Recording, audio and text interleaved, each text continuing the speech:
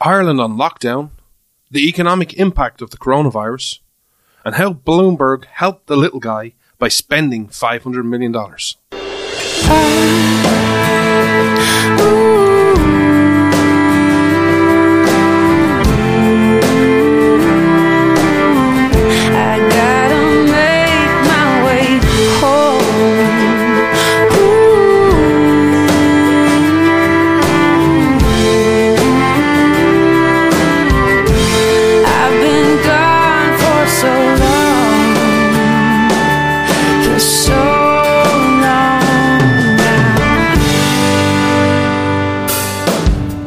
This Irish man stands with America. This is Freedom's Disciple with Jonathan Dunn on the Blaze Radio Network.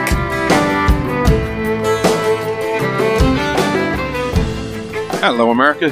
Thank you so much for tuning in today. This, of course, is the show where you come for the accent and you stay for the principles.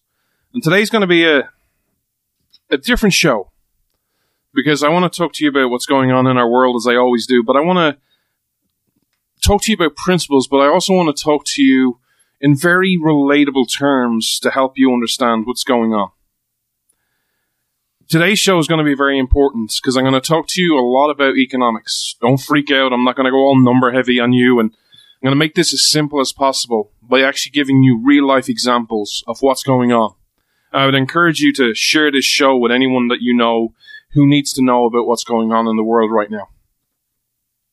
The first thing I want to talk to you about is, if you've been living or you've seen the news around the world, is Ireland and Europe has been heavily shut down over the last 24, 48 hours, 72 hours even. And there is drastic measures been taken. You know, the soccer leagues in England, in Ireland, have all been postponed until I think it's April 4th or April 3rd. All the big sporting events around Europe, car racing, golf.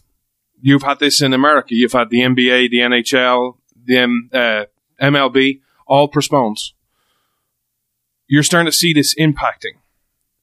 But over the last 48 hours, 72 hours, things have been really escalating in Ireland. And I want to talk to you about what's happening on the ground and why people panicking is actually making things worse. You know, if you read enough history, one of the key things that you realize why Winston Churchill was a great leader was, no matter how bad things got, his response was, keep calm and carry on. Keep calm and carry on. That is advice that is very much needed today. But sadly, there's not really many leaders to deliver that message. And any leader that could potentially maybe deliver that message wouldn't get it out there because the media are so blatantly biased. So I want to talk to you because I work around retail and I can see what's happening. And there's a panic going on in retail right now. And I'm also going to make I'm going to journey into Glenn Beck world and say, I'm going to predict there is more chaos coming. And this is going to happen in Ireland. It's going to happen in Europe. And the reason I'm sharing this is because in case you're sitting there kind of going, why am I sharing this with you? Firstly, because we're all humans and a large chunk of this audience is Christian or Jewish. So, you care for your fellow man. But the real reason I'm sharing this is because it's going to come to America. And I want to give you what's going to happen to your country maybe in a week or 2 weeks or 3 weeks or maybe it's a month. No one really knows. And explain from a retail point of view what you're seeing. So when, I think it was Thursday of this week, the Irish Prime Minister, the Taoiseach, as we call him over here, which is the Irish Prime Minister, made a press conference and gave a statement to the country and said, what we need to do is all schools are closed, all colleges are closed, all public gatherings inside under 100 people need to stop, and all gatherings outside over 100 people need to stop. Because the risk of contagion, because this is now a pandemic, is so severe, we need to limit this. St. Patrick's Day, which is on Tuesday, pretty much all the parades everywhere has been cancelled. The minute this happened, I was in store. I didn't actually hear this. I was actually in a public store doing an order for a company. And I was fine. It was grand. It was normal. It was just a normal Thursday. And then all of a sudden, crowds appeared. There were queues for trolleys to get into some stores on Thursday. I shared some pictures on social media of shelves that were stripped bare. And you could cut the tension with a knife. And I went to a manager to go through my order with him, and I said, has something gone on? And he's like, you don't know? I'm like, yeah, of course I know. I'm just making sure you know. You know, I was like, I haven't got a clue, dude. What's going on? And he's like, the Prime Minister, Taoiseach, came and gave this press conference, and all the schools are shut, all the colleges are shut, and everyone's just resulting to it. Within an hour of this happening, it was all-out pandemonium. There were people literally going crazy. I actually saw a person on Thursday afternoon. I shared this story. This is unbelievable. You know, we have a thing called over here called potato waffles. They're, like, imagine a hash brown or a similar version of it. This lady went to the freezer, saw none of them, went for F's sake, and then eventually got someone and said, no, I've got more out the back. I'll go get you some. And when he gave her the box of waffles, she was like, it was like you told her she was going to live an extra 5 years. She was just like, oh, thank God. It was like you gave her the vaccine for whatever she had wrong with her. People were legitimately freaking out because people are panicking. People are under a lot of pressure. There is panic buying all over the place. I've worked around or in retail for a very long time. I am fully aware of what Christmas Eve is like. Because I'm sure you guys have it over there for Thanksgiving and Christmas. Over here we have this usual panic buying the day before Christmas Eve or maybe both. Where everyone freaks out because they're like, oh my God, it's Christmas Eve. It's Christmas. There could be unexpected visitors coming. Oh my God, I have to cook dinner for 20 people tomorrow. And what happens if my neighbor comes? And what happens if my niece and nephew comes? Oh my God, and the stores are closed. The stores are closed Christmas Day. Oh my God, and only the little convenience stores are open Stevens' Day, the day after Christmas Day. Oh my God, we need to buy stuff. We need to buy it. Hey, I know I only normally buy 1 tub of ice cream, but buy 5. Hey, we use a loaf of bread a week, buy 10. I'm not joking. That is what happens. It is crazy. What has happened over the last 48 hours in stores where I've been? It is worse than that. Everyone that I've talked to in this industry is like, this is crazy. This is going to have a knock-on effect, which is going to make the panic get worse. I happened to be around a store and a retail industry on Friday.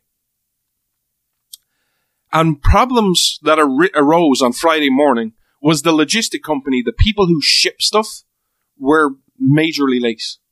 And people went into the stores, and the products that the logistic company that was having problems couldn't deliver, people were going into the store going, oh my God, there's nothing here, the shelves are bare. Yeah, the delivery's coming in a couple of hours, it's just a couple of hours late. Oh my God, there's none. Oh my God, what are we going to do? There's none of this, and there's none of this, and I need this, and I need this. If I don't have this, this is life or death. And then they went to other stores, and because it was the same logistics company that had the problems, they kept going to other stores, but the logistic company was having the problem, not that company, not the store. So they went to those stores and couldn't find them either. And things just got worse. But because what you're seeing right now is people are panic buying, in a lot of industries right now, there is no extra deliveries. The system that you're seeing right now, or that we have in Ireland, is under a lot of pressure. It's under a lot of pressure to keep up with demand. Because people are buying so much stuff, it's incredible.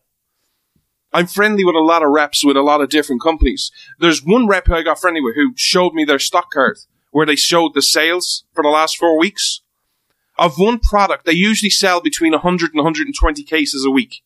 It was consistent. Like I think it was 100, 118, 112, 108. It was very consistent. Last week, 396 cases in a week. That's one store of one product. People are going crazy. But this, as much as this panic buying is going to happen, what's going to happen is it's having a knock-on effect on all the logistics companies. Because if you can think of yourself as a shipper, you know, someone who drives those lorries, you know, all those dumb people, you know, the people that we don't need, who we'd actually starve without, who are literally heroes because they bring food to your store so you can buy it. You know how we look down on all those people the same way we look down on farmers? Well, if you can imagine the logistics of getting orders to stores, there are stores that usually get half a trailer of stuff. And usually what a shipping company will do is, hey, you're going to this store, you're delivering half your trailer of that, you're going to that store, you're giving the other half, and then there's a little convenience store around the corner, there's a little pallet of stuff for them, give it to them, and that's one journey. That's all makes sense. But because people are panic buying, what's happening is that same delivery where it would be 3 stores, is now, that driver has now been sent to 1 store with a full trailer. And in fact, sometimes there's a second truck going to that store because the panic buying has happened so much. That's on the logistics side of things. Now think of things from, not from the store point of view, but from a warehouse point of view. I don't know what the actual numbers are, but people, to get food to your table, to get food to the store so you can buy it, everything from carrots to Coke to crisps to chocolate is all the same. It's all the same process. You have the logistics side of things, but you also then have the warehouse side of things, where literally companies have these big corporate buyers. And they will literally buy for, like Walmart has some type of buyer.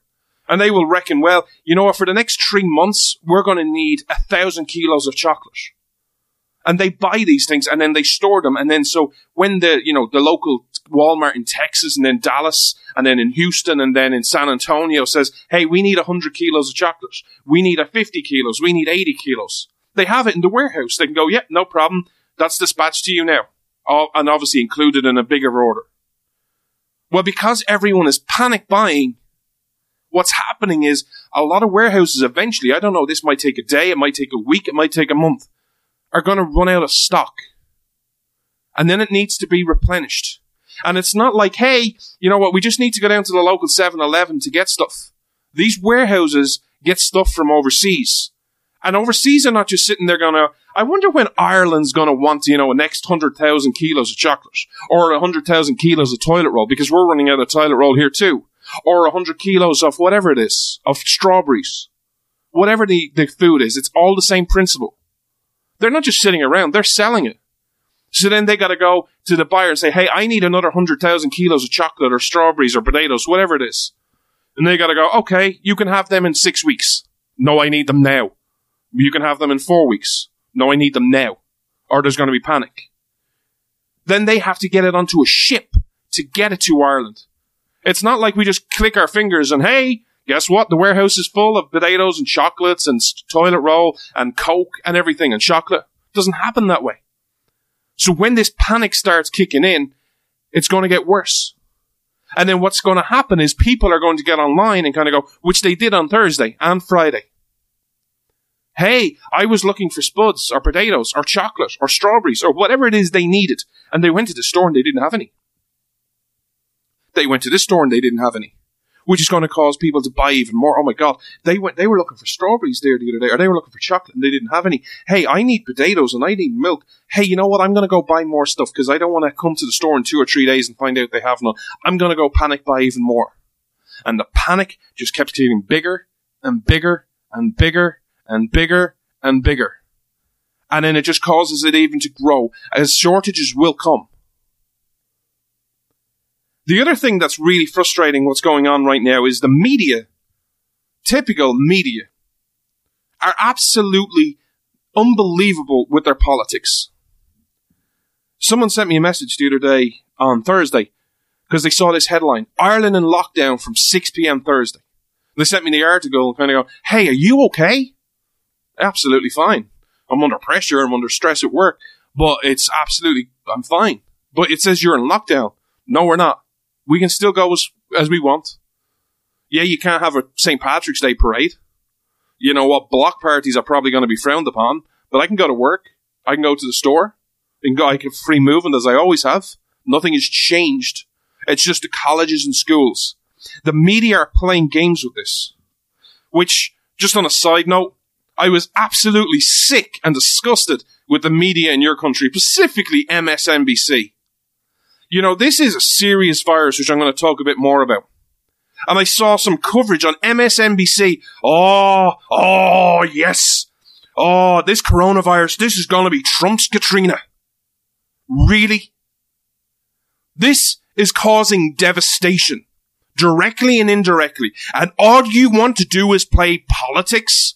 You're so frothing at the mouth of your hatred for Donald Trump That you can't see people's pain, their anguish. All you can see is a chance to remove Donald Trump. Because, hey, do you remember he was a racist and he was a homophobe and he supported the KKK? Yeah, that didn't work. Remember he was all in bed with Russia and Russia collusion? Yeah, that didn't work. Remember all the women on the tape? Yeah, that didn't work. You remember that perfect phone call in Ukraine and this is the impeachment? This is the smoking gun? Wake up. This is a serious thing. Whether you believe in the coronavirus, which we're going to talk about now in a second again, or you don't, it is having economic impacts for everyone. And all you want to do is play politics. Get a life. But this is a serious issue, and I want to talk to you, give you another aspect of why it's a serious issue. And I want to give you something I reached out to. One of the things that you're seeing right now, and there's a question around there, is kind of going, so Ireland's, in this, all these colleges and schools are shut down. You have all this system, in Europe. You're seeing all these sporting events shut down. Is this not a bit of an overreaction to, 4,500 people dead worldwide in 3 months? And someone explained this to me. And I was like, this is a bit of an overreaction. I think I said it on this show. I'm not so worried about coronavirus. I am very, very, very worried about the economic impacts this is going to have on a lot of people, which we're going to talk about later on in the show. But this person reached out, and they know their stuff. They've been around the medical industry a while, and I said, listen, what's going on? Lay it on the ground for me. Talk to me like I'm a 6-year-old, like I'm completely dumb, which I am. And they said, the problem that this is not an overreaction is that you have to look at hospitals like a supply chain. Whether you like it or not, every hospital has an amount of people it can take at any one time. It can help X amount of people. Now, each hospital has different functions and has different wards. So you have people with cancer, you have people with heart ailments, you have people with dementia, you have people with just general issues, you have people with broken bones, you have people with, normal surgeries, to get a hip replacement, to get a knee replacement. You've got surgeries and rooms and wards occupied for, like you've torn a muscle or, like Tommy John surgery in baseball. You have all this. We only have a certain amount of beds for capacity. And there's only X amount of beds in Ireland. And it is the same in any country. It's just the number changes. It's the same in England. It's the same in Italy. Now, what you have is every doctor goes to school and learns general medicine, and then will go off and specialize in something. Maybe it's radiology, maybe it's cancer, maybe it's hearts, maybe it's x-rays, whatever it is, they go specialize in something. We only have X amount of doctors. And this is usually based, unless there's some type of gap in the market, it's based on the average year, we will treat X amount of patients. So therefore, we need X amount of beds, X amount of doctors. The problem with this coronavirus is, firstly, and this is what this person explained to me, was that we don't really know exactly everything about it. It's not like, hey, you've got cancer. Well, that sucks, but, you have all these stages. We're still looking for a vaccine to this. It can become very mild. It can be, you're seeing people say, I just had it for a couple of days and I'm okay now. Or you've had people needing ICU treatment, intensive care. But you only have a certain amount of beds. What happens if the system gets so overwhelmed that you don't have more people needing treatment than you have beds? But then you also then have the unintended consequences where you have, okay, listen, we can fit X amount of people in with the coronavirus.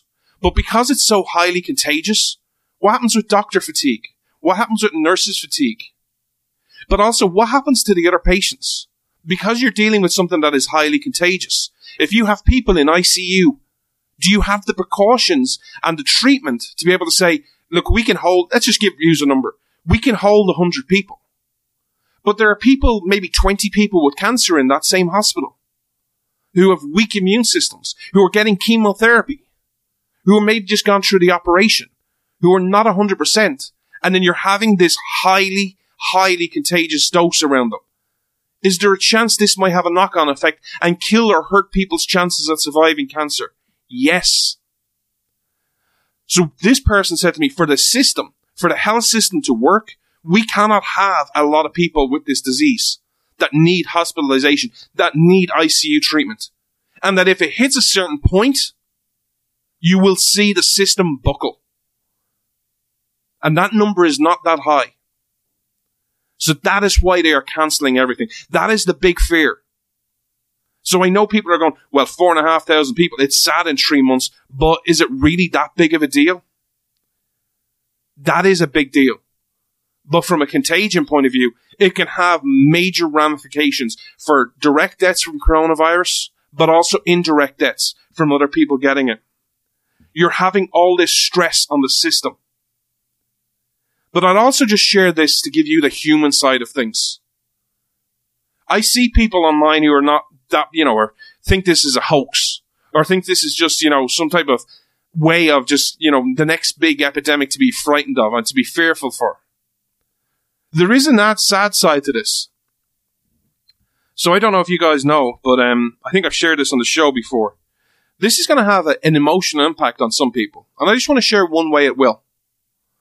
First of all this panic in for humans going around, they can't get stored, they can't get, products, they can't get supplies. That's going to stress your system out. That's not good for you.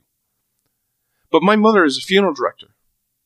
She helps people, helps them to organize the funerals, the churches, the burial, the crematorium, whatever it is. Whether you're Christian, Jewish, atheist, Muslim, whatever you are, she helps. One of the potential impacts on this funeral is she's got funerals in. And normally what they would do I'm sure they do this in the US as well, but one of the things they do in Ireland is you have a wake. It's an old traditional style where it used to be in the house, where, you'd get the body back into the house and you'd spend all night with it. And you take it in shifts and you'd pray for that person to get into heaven. Or sometimes you do it in the funeral home. Well, because of Corona, a lot of people are not able to do that anymore. They're literally at a point where every church now, when you have a funeral in a church, you literally have to, it's not, hey, you put up on the website, hey, this person's died, their funeral is in this church at 10 a.m. on Friday, and you can go to it. They're now not even putting any of the information up because they don't want people at the funeral. It's up to the family to decide. So there's going to be people who are long-lost friends of so-and-so, some people, and they've lost them. And they can't pay their respects. And they can't go to the funeral home because of Corona. They can't go to the church. How do you think that's going to feel?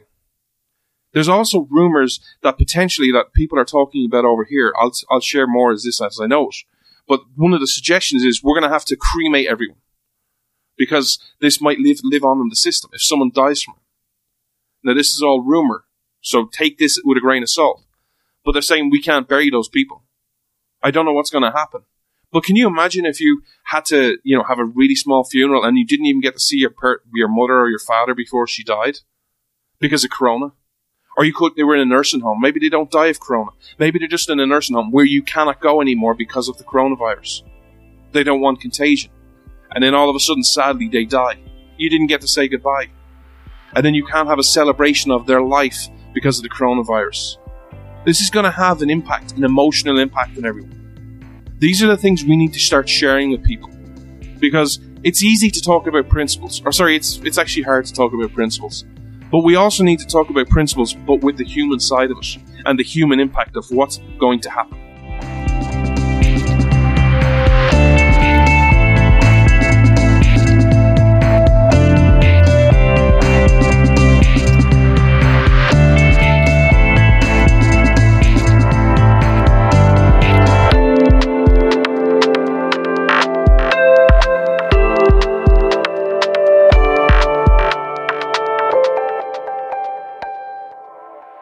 I want to talk to you about economics and the economics of what is happening right now and why this is really, really scary. This is my biggest fear when it comes to the coronavirus, is the economic impact of it. And sometimes when we talk about economics, it's easy to talk about, how many hundreds of thousands of people, have gained their job or lost their job or how many people are in problems. I'm going to talk to you and give you an example, a real life example about the impact this is going to have. So, Easter is in April. The week after Easter, I'm due to fly to New York City. I was supposed to do something, but that's fallen through. But I'm going to be in New York City. I fly in on a Friday night, I think. I'm there all day Saturday, all day Sunday. And I think I either fly back Monday night or Tuesday night. I can't remember which. Just a short trip. Now, this trip, right now, if you ask me, am I doing this trip? No, I'm not. Because the purpose of the trip has changed, but also the economic impact of it.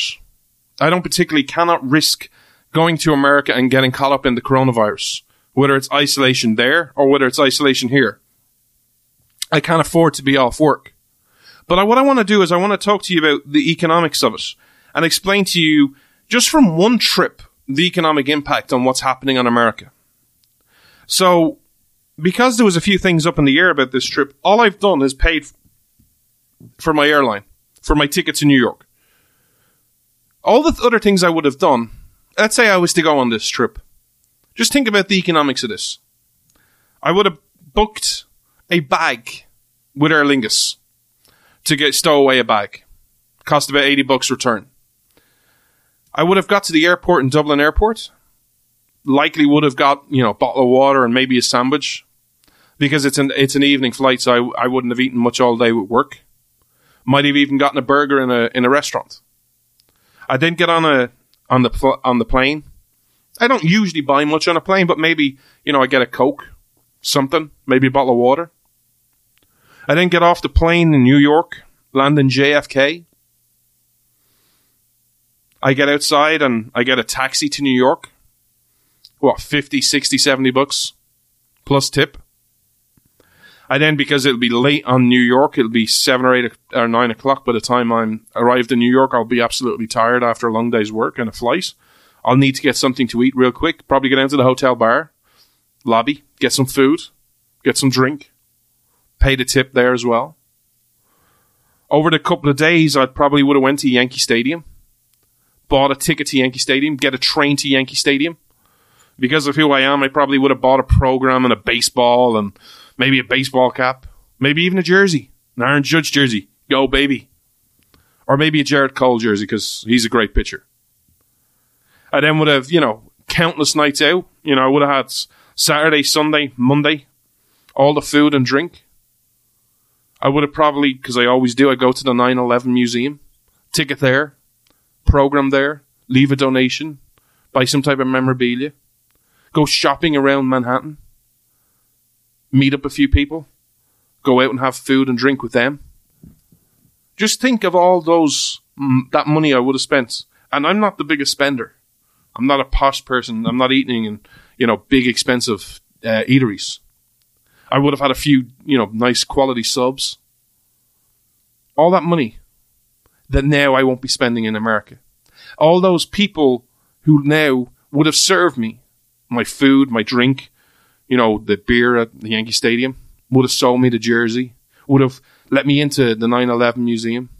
I probably would have, got on the tour buses, because I always get the tour buses in New York. I always buy the bus ticket that allows unlimited travel.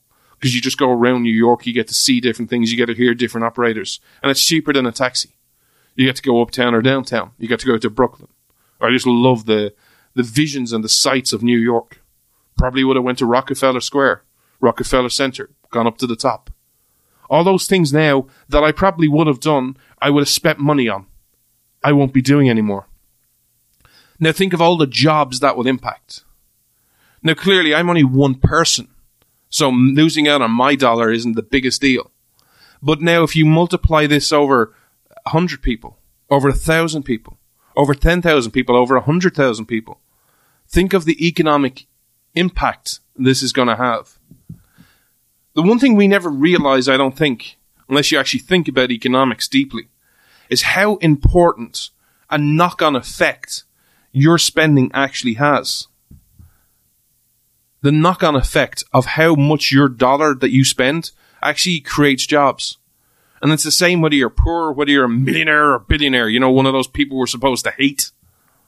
It's the exact same.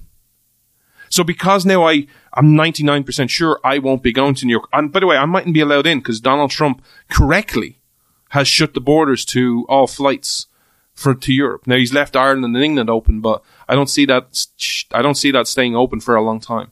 This is such a bad disease. But think of all the money I would have spent. All that money as one person. Now all the people who are down that money, all those companies, all those people who are down tips, What are they going to do? That's going to affect their income. That's going to affect their jobs. Therefore, they won't be spending as much. They won't be spending, hey, I got a $10 tip from John. I was going to go buy a burger, but now I haven't got that $10 because John didn't travel to New York. I'm not buying that burger. And then that person who would have sold that worker that burger, now all of a sudden is out that sales of a burger. They have an impact. Do you see the common thread of how your dollar travels? How what you buy and what you purchase affects other people? This is the economic issues that we are having. This is the economic impact the coronavirus is going to have. My biggest fear is what's going to happen to poor people. What's going to happen to people who have not got a lot of money? We shared this story on this show maybe about a month ago, where I spoke to you about the amount of people who are fit to pay $500 bill. Unexpected $500 bill. How many people can survive it? What's going to happen if you are to self-quarantine without work for 2 weeks? Can you survive it? What economic issues are you going to have then? How are you going to deal with it? Now think of that over 5,000 people, 10,000 people, 100,000 people. America is a land of 330 million people. Can you imagine the economic impact of 100,000 people out of work for 2 weeks in quarantine? What would happen? All that money they would spend. And also, you guys have something over there that your companies are so reliant on consumer. You have so many. The one thing that I'm always amazed about from your country, from an economic point of view, is you have Starbucks in every corner. Over here, there's quite a considerable distance between Starbucks or McDonald's or Burger King or KFC.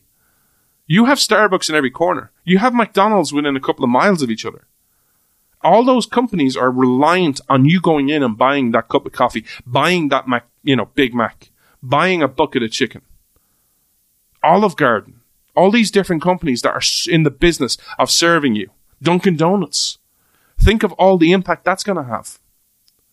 And think of the impact that's going to have on workers. There was a cruise company which literally have said no more cruises for the next 3 months. Can you imagine being one of those workers? What's going to happen to them? How are they going to pay the bills? How are they going to put food on the table? But then also the people who are reliant on them spending that money. What's going to happen when they're not spending their money in their store anymore? They're not buying food. They're not buying as many groceries. That's going to have a knock-on effect. My big fear about the coronavirus has always been the economics of the situation.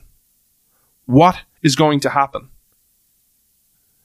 The other fear I have with the coronavirus, and this is something we're going to talk about more over the next couple of weeks, but if you've been watching what's happening in the stock market this week, it's truly terrifying.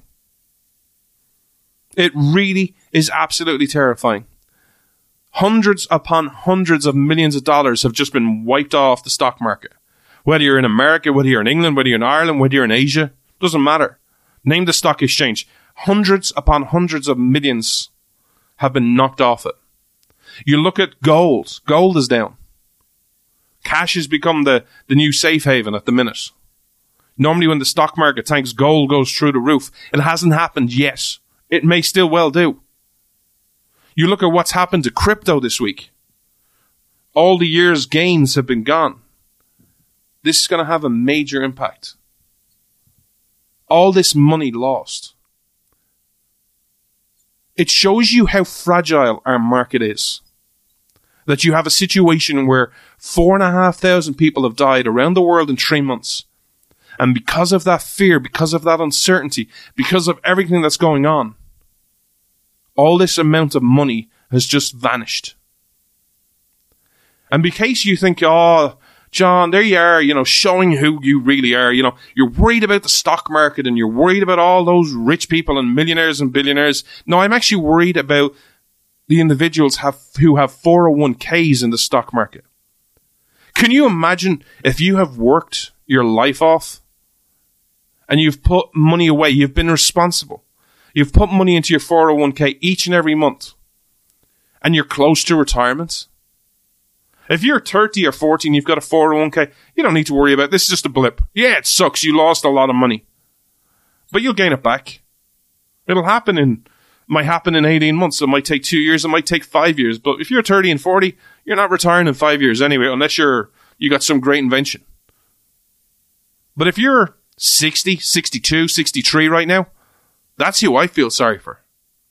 But I also feel sorry, and this is something, again, we're going to be talking about more in detail over the next couple of weeks, is we spoke about this last year sometime, where you have all these police departments, pensions, in major issues.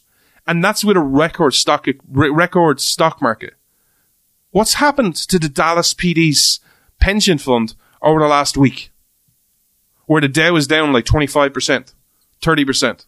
What's happened to them? What about the Chicago PD?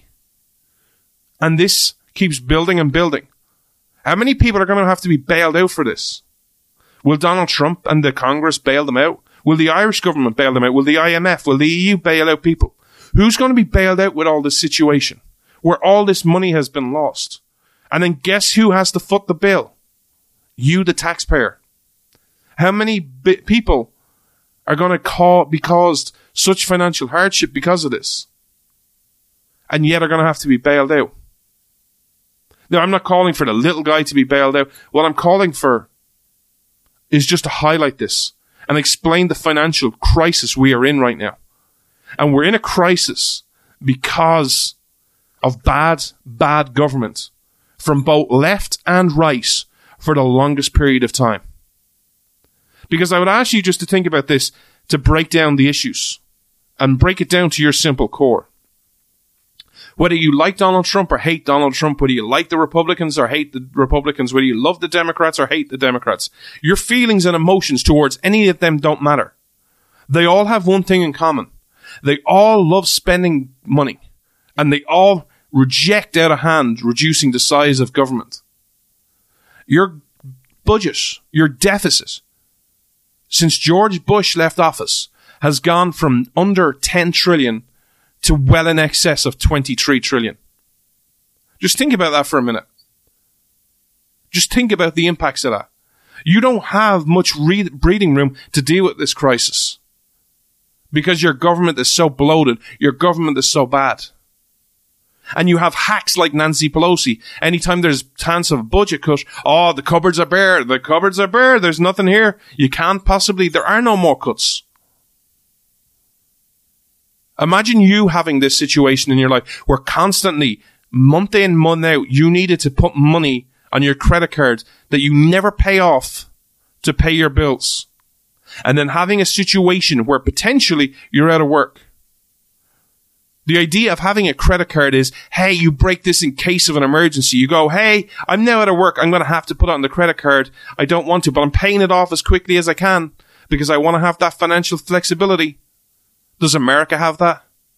Does America have a break in case of emergency credit card? Or is it just going to be the same failed monetary policies that we've seen so many times before? Bailouts.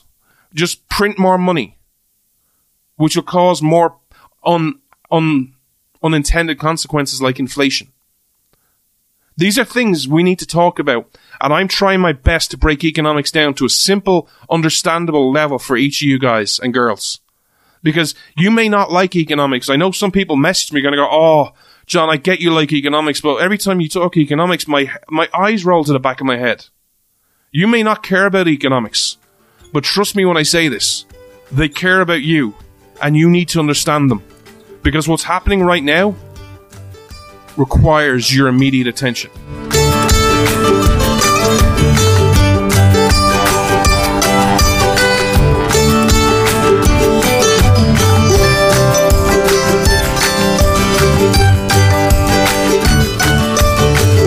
We release a new show every Saturday at 12 noon Eastern. We're on all major platforms. Check us out, subscribe. If you're a new listener, welcome. Also, please share it with your family and your friends. This is the only way we get this show to grow. And I hope you guys think I do put a lot of work into this show each and every week, and I hope you guys you feel you get your value for your money, even though it's free. But your time is not. And I appreciate every time you listen to this show. Also, if you happen to listen on iTunes, please leave us a rating and review. It helps the algorithm finding for new listeners to find this show, and we found some new listeners, and thank you so much for everything that you do. I want to finish off today's show by talking to you about two financial issues which need to be addressed that are related to one's related to coronavirus and one's not. One is about politics. So I saw a lot of people, if you've been watching your politics in the Democratic, because the Democratic primaries have been, oh my God, how fun have they been? I was paid to say they were fun. George Soros said, "You cannot say anything bad about the Democrats, John." So I have to follow my overlord. But one of the things I saw was Michael Bloomberg running. And I saw this team when he pulled out. So he spent, oh my God, did you see Michael Bloomberg? He spent $500 million. He would have been just so much better off if he just gave all this money to poor people. If he just helped people. If he just, he would have had such a better impact. He would have at least done something useful with his $500 million. He would have helped people. He would have helped people get, a foot up on the door. Let me explain this to you. First off, nature's law and nature's God. I know people don't like when I discuss scriptures because, I'm trying to convert you to Jesus, but I'm not. There's a very fundamental principle in the Bible. There's many of them. You should check them out sometime. But there's one which breaks everything down to its core. Give a man a fish, he eats for a day. Teach a man how to fish, and he lives forever. Which do you want to be? I'm sick and tired of all these people thinking, I gave this person a fish, and I gave this person a fish, and I gave this person a fish. Oh my God, how compassionate am I? Yeah, it's great. Well done. Congratulations, you gave him a fish. But you've made that person dependent on you if you keep giving them that fish. They never learn any skills. They never learn any new talents. We need to teach people how to fish. The idea is not to be reliant on anyone, whether it's a fellow man or whether it's a government or whether it's a church. The idea is to be independent, to stand up on your own 2 feet, to be accountable. But the economic illiteracy that goes on in your country and around the world really frustrates me. So I want to break this down to you so that you can understand that Michael Bloomberg spending $500 million did have an impact on the economy and did help the little guy. This class warfare bullcrap. You're only for the rich people, you're only for the poor people, and you're only for the... No, let's be for everyone, and let's be consistent about principles. I'm not for anyone, I'm for everyone. But let's break down all these ads. Because these ads just didn't just poof and, appear. There's a lot of work that goes on behind the scenes of creating a TV show or creating an advert. Unless you think everyone who does the following jobs, which I'm going to highlight to you and break down for you, is a millionaire and billionaire, Michael Bloomberg did have an economic impact on the economy and for the little guy. Because every ad Michael Bloomberg did had to be written by someone. This might shock you about politicians. Michael Bloomberg, Donald Trump, Nancy Pelosi, Mitch McConnell, ever who you are. You're not sitting in your study, going, I have this ad is brilliant, oh my God, and we'll draw this, and we'll do this, and the ad will say this, and then at the end, paid for by Trump for America 2020. Donald Trump isn't writing ads. Donald Trump is running the country. Donald Trump's giving speeches. Donald Trump is not sitting there, I've got this great ad. No, Donald Trump has a writer. Donald Trump doesn't usually write his own speeches. He has a writer. He has a speech writer. So someone had to write that. Someone had to come up with the idea for that speech. Someone then had to create that. Hey, I have these lines and I have these words and I have this visual. And you have to create it. They have to do a storyboard. Then you need to have people who are in sound, in lighting. You need to have people in an editing department. Because these ads are not like a cut through, like this show where I press start and I just keep talking and then press stop. They're usually done in bites and seconds. And then it's all clipped and cropped and put together. And sometimes there are many, many, many different takes. You have a producer. You have a director, if there are people in it. Then you have all the video and you have the video package put together. And then you have someone who goes and buys ads.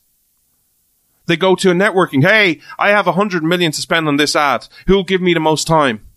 And then they go to CBS and ABC and MSNBC and CNN, ever who it is. All the alphabet soup. All the different networks. And then they spend it. And then they divvy it up. And then you have someone agreeing the schedule. Well, we've 10 clips of this ad airing on CNN today. They're going to be at 6:01, 7:01, 8:01, 9:36, 10:29, whatever it is. and you agree it. And then you have to check that they're run. Then you have people who do the analytics for all these videos. Oh, how many impressions did it get? And then you have someone who builds up all these reports. Well, this ad was better than this ad because we got more impressions, more likes, more shares, more feedback. More people tuned in for this ad than tuned out. People who were engaged with it. Every time we ran this ad on CNN, we got a spike of donations. Every time we ran it on MSNBC, no one cared. Why is that? Well, because CNN is quote unquote the moderate station, whereas MSNBC is the more progressive station. So maybe next time we do more money into CNN. You have people who are all working. These are not volunteer positions. These are all people who are earning money from the campaign. These are all people who are earning money from the campaign, paying taxes, and then going to spend their money buying food, buying their light, buying their heat, buying their groceries, buying their entertainment at the weekend, buying Netflix, going to the local Yankees game, whatever it is, and spending money, and then have the knock-on effect of jobs there. But then you also have the people at the network who sell all these ads. You have the people who pay the light, the heat. I know it's easy to think of, well, it's just an advert. Well, part of that advert has to pay for the light and heat, has to pay for staffing, has to pay for catering, has to pay taxes. You look at what's happening, and I forgot to say this in the last segment about my trip to New York, all the economic impact. Look how much the government is going to be down on taxes. You're going to see this all throughout. But getting back to those ads, then it has to pay taxes for both Bloomberg, but also for CNN, for MSNBC. So the idea that Michael Bloomberg didn't impact the economy, he very much did. He spent $500 million. Now, he didn't get a great return on investment considering the amount of delegates he got. But he spent money. And he helped the little guy. Because here's the dirty little secret that you'll never hear a Democrat admit. Anytime you're spending money, you are directly or indirectly helping the little guy. Be either helping them directly because you're buying in their store or their services or their products, or whether you're buying from a millionaire and billionaire who pays to hire a little guy. That little guy now has a job. And the more money that millionaire and billionaire spends in that place, guess what? That job becomes more secure. And maybe there's a chance of advancement. You can either teach a man how to fish, or you can give him a fish. Which is more charitable? Which is more noble? The second thing I want to talk to you about, which is related to the coronavirus indirectly, is to understand that sometimes you're getting a great deal, but it's not good for your long-term financial health. One of the frustrating things I see with economics, and I want to use an example before I get to this story, is we all tend to frame our economic opinion based on where we are in our life. Let me give you an example. House prices. Whether it's Ireland, whether it's England, whether it's America, everyone has the same opinion on house prices, depending on where you are on the ladder. If you are closer to potentially selling a house, or you're potentially closer to inheriting, your family house and that you might sell it, you don't mind high property prices, especially if you have a house. Prices keep going up. Hey, that's great for me, baby. Get more leverage in get more leverage in my mortgage. Hey, I might inherit this house, then I want a high property price. If you haven't got a property, and you were potentially, maybe you're dating someone and you're like, hey, we should get married, we should get married. Oh, yes, we should. We should make beautiful love and we should have loads of babies. But if we do all of this, where will the babies run? Oh my God, we need to buy a house. Oh my God, the property prices are so high. Where can we afford? If you're at that situation, guess what? You don't want high property prices. You're one of those people who's sitting going, oh my God, the property price is so high. What are we all going to do? This is crazy. This is crazy money. You want $375,000 for that house? Go jump off a cliff. This is the situation we have. We tend to look at it from our own point of view. High property prices are good in some places, but they do hurt other people. It's not always good and it's not always bad. Sometimes it hurts you.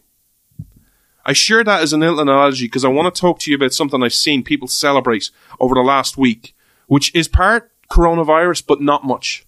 This is a lot of geopolitical activity. Price of oil is now down to $35 a barrel, which give it a couple of weeks, will start impacting the price at the pump. It will be down very low. I've seen people celebrate this as a good thing. Hey, a barrel of oil is only $35. My God, how cheap is gas going to be? This is going to be awesome. This is brilliant. Now, there are reasons for this, because there's issues with Russia and Saudi Arabia, which are not good for the world. And there's a lot of pushing and taking. And a lot of people, there's going to be a lot of interesting things coming from this, which we'll talk about at a later time, because I don't know what's happening right now. I know the impact, but I don't know what's really causing it. But forget about that geopolitical battle. Just talk about the idea of oil being $30 a barrel. That is not good news. What did John say? Oil at $35 a barrel is not good news? Yes. Because while it's great short term, and while we're all going to enjoy the price at the pump being very low for a while, this long term will hurt the little guy. How will cheap oil hurt the little guy in the long term? Let me explain to you. There are many, many, many, many, many oil companies out there who are big, small, and in the middle. Big, small, and medium business. And just think of an average business. Think of a big business and think of a small business. Think of who those are to you. Think of what you think they're set up like. When you have oil at $35 a barrel, you are not making money. This all boils down to this. If this sustains this price for a long period of time, and let me be very clear, when I say a long period of time, I'm talking even weeks. Especially at this time, it could be even less than weeks. Will literally hurt you in the long term. Because I want you to think you're making a loss if you are producing oil for $35 a barrel. If that's what you're selling at, you are losing money. Which company, the big one, the medium one, or the small one, has the potential to eat those losses for a period of time? Especially when you add in what's going on in the world right now, where people are losing money in the stock market, where you have economic uncertainty. Who has the potential to eat that cost? Do you think the small business owner can go for a long period of time who's exploring oil? Do you think he can go a long time selling gas at $35 a barrel? Do you think he can do it? So guess what happens to the small guy? Small guy gets put out of business, which then has economic ramifications because everyone who works for him no longer has a job.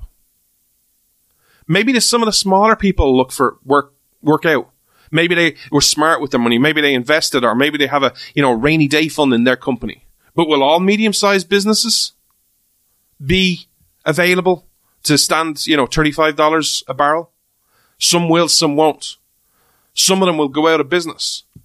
All of a sudden, then you have big business, big oil left. And when you have a market shrink in businesses, in the amount of businesses which are in it, guess what happens? A long term, there is no competition. Can you think of one industry that has very little competition that prices come down? Go ahead, I'll wait. I'd love to hear your answers because it doesn't happen. What brings prices down is the old laws of economics, supply and demand, competition. If you have more supply of something, guess what? The price goes down. If you have a scarcity of something, price goes up. If you have a lot of companies competing for your dollar, price goes down. Competition. If you only have a couple of companies competing for your dollar, guess what? Prices go up. But also, if this lasts long term, this gives a government an opportunity to get into the oil business. Why? Because if you have oil at $35 a barrel, and the small guy goes out of business, and the big guy goes out of business, and then the big guys are kind of going, uh-oh, we're in trouble. Uh-oh. Government's not going to let them go out of business. Government's going to come in and say, okay, look, we need to find out a way to make you more stable. How do we do it? Stop selling oil for cheaper than it costs you to produce. That won't be one of the solutions. The solution will be, hey, guess what? We got to bail you out. We got to infuse some cash into you. Now, will this happen? Gee, I hope not. But I wanted to explain this to you in as simple terms as I could to make you understand, or to give you the other point of view of why, yes, it's good to see oil down so much. It's great to have cheap gas prices. It's great to be able to go fill up your car and have really cheap gas. And yes, that will have an economic impact. But it's not always a good thing to have things really cheap, especially if companies are making losses. That literally in the long term will hurt the little person, will put so much pressure on your wallet down the road. Sometimes you got to understand that prices need to make profit. You need to make a profit. Because if you don't make a profit, guess what happens eventually? It may take a day, it may take a week, it may take a month, it may take a year, depending on the size of your business, depending on the financial resources your business has. But eventually, you're going to go out of business. And then people are going to lose their jobs. And then guess what happens? Economic uncertainty, which is where we started with the coronavirus. I hope this show is giving you plenty to think about. We've got a lot of things going to work on for the next couple of weeks that we're going to talk to you about. But I want to leave you today with the words of Winston Churchill. We have a lot of problems in the world right now. We have a lot of uncertainty. We face major issues. But keep calm and carry on. And if you're an American, you especially need to carry on, keep calm and carry on. Because look at you. You have a track record of always overcoming the obstacles. This ain't going to be the generation which is going to succumb to a challenge. This is an opportunity. An opportunity that will involve a lot of pain and a lot of sacrifice, but it's an opportunity to understand there are major problems in the world right now, and the answer is the same as it always has been. The principles of nature's law and nature's God. We finish up today's show the way we always do, by saluting your police, your firefighters, your emergency personnel, and your vets. And also today and going forward, we will also give a special shout out to the people who work in hospitals. You know, the men and women who are on the front lines right now. You got a tricky job any day of the week, but it just got a lot trickier. And until next Saturday, I salute you, the great American people. Never ever forget, America is great because Americans are good. America is great because Americans are good. Until next Saturday at 12 noon Eastern, keep calm and carry on, America.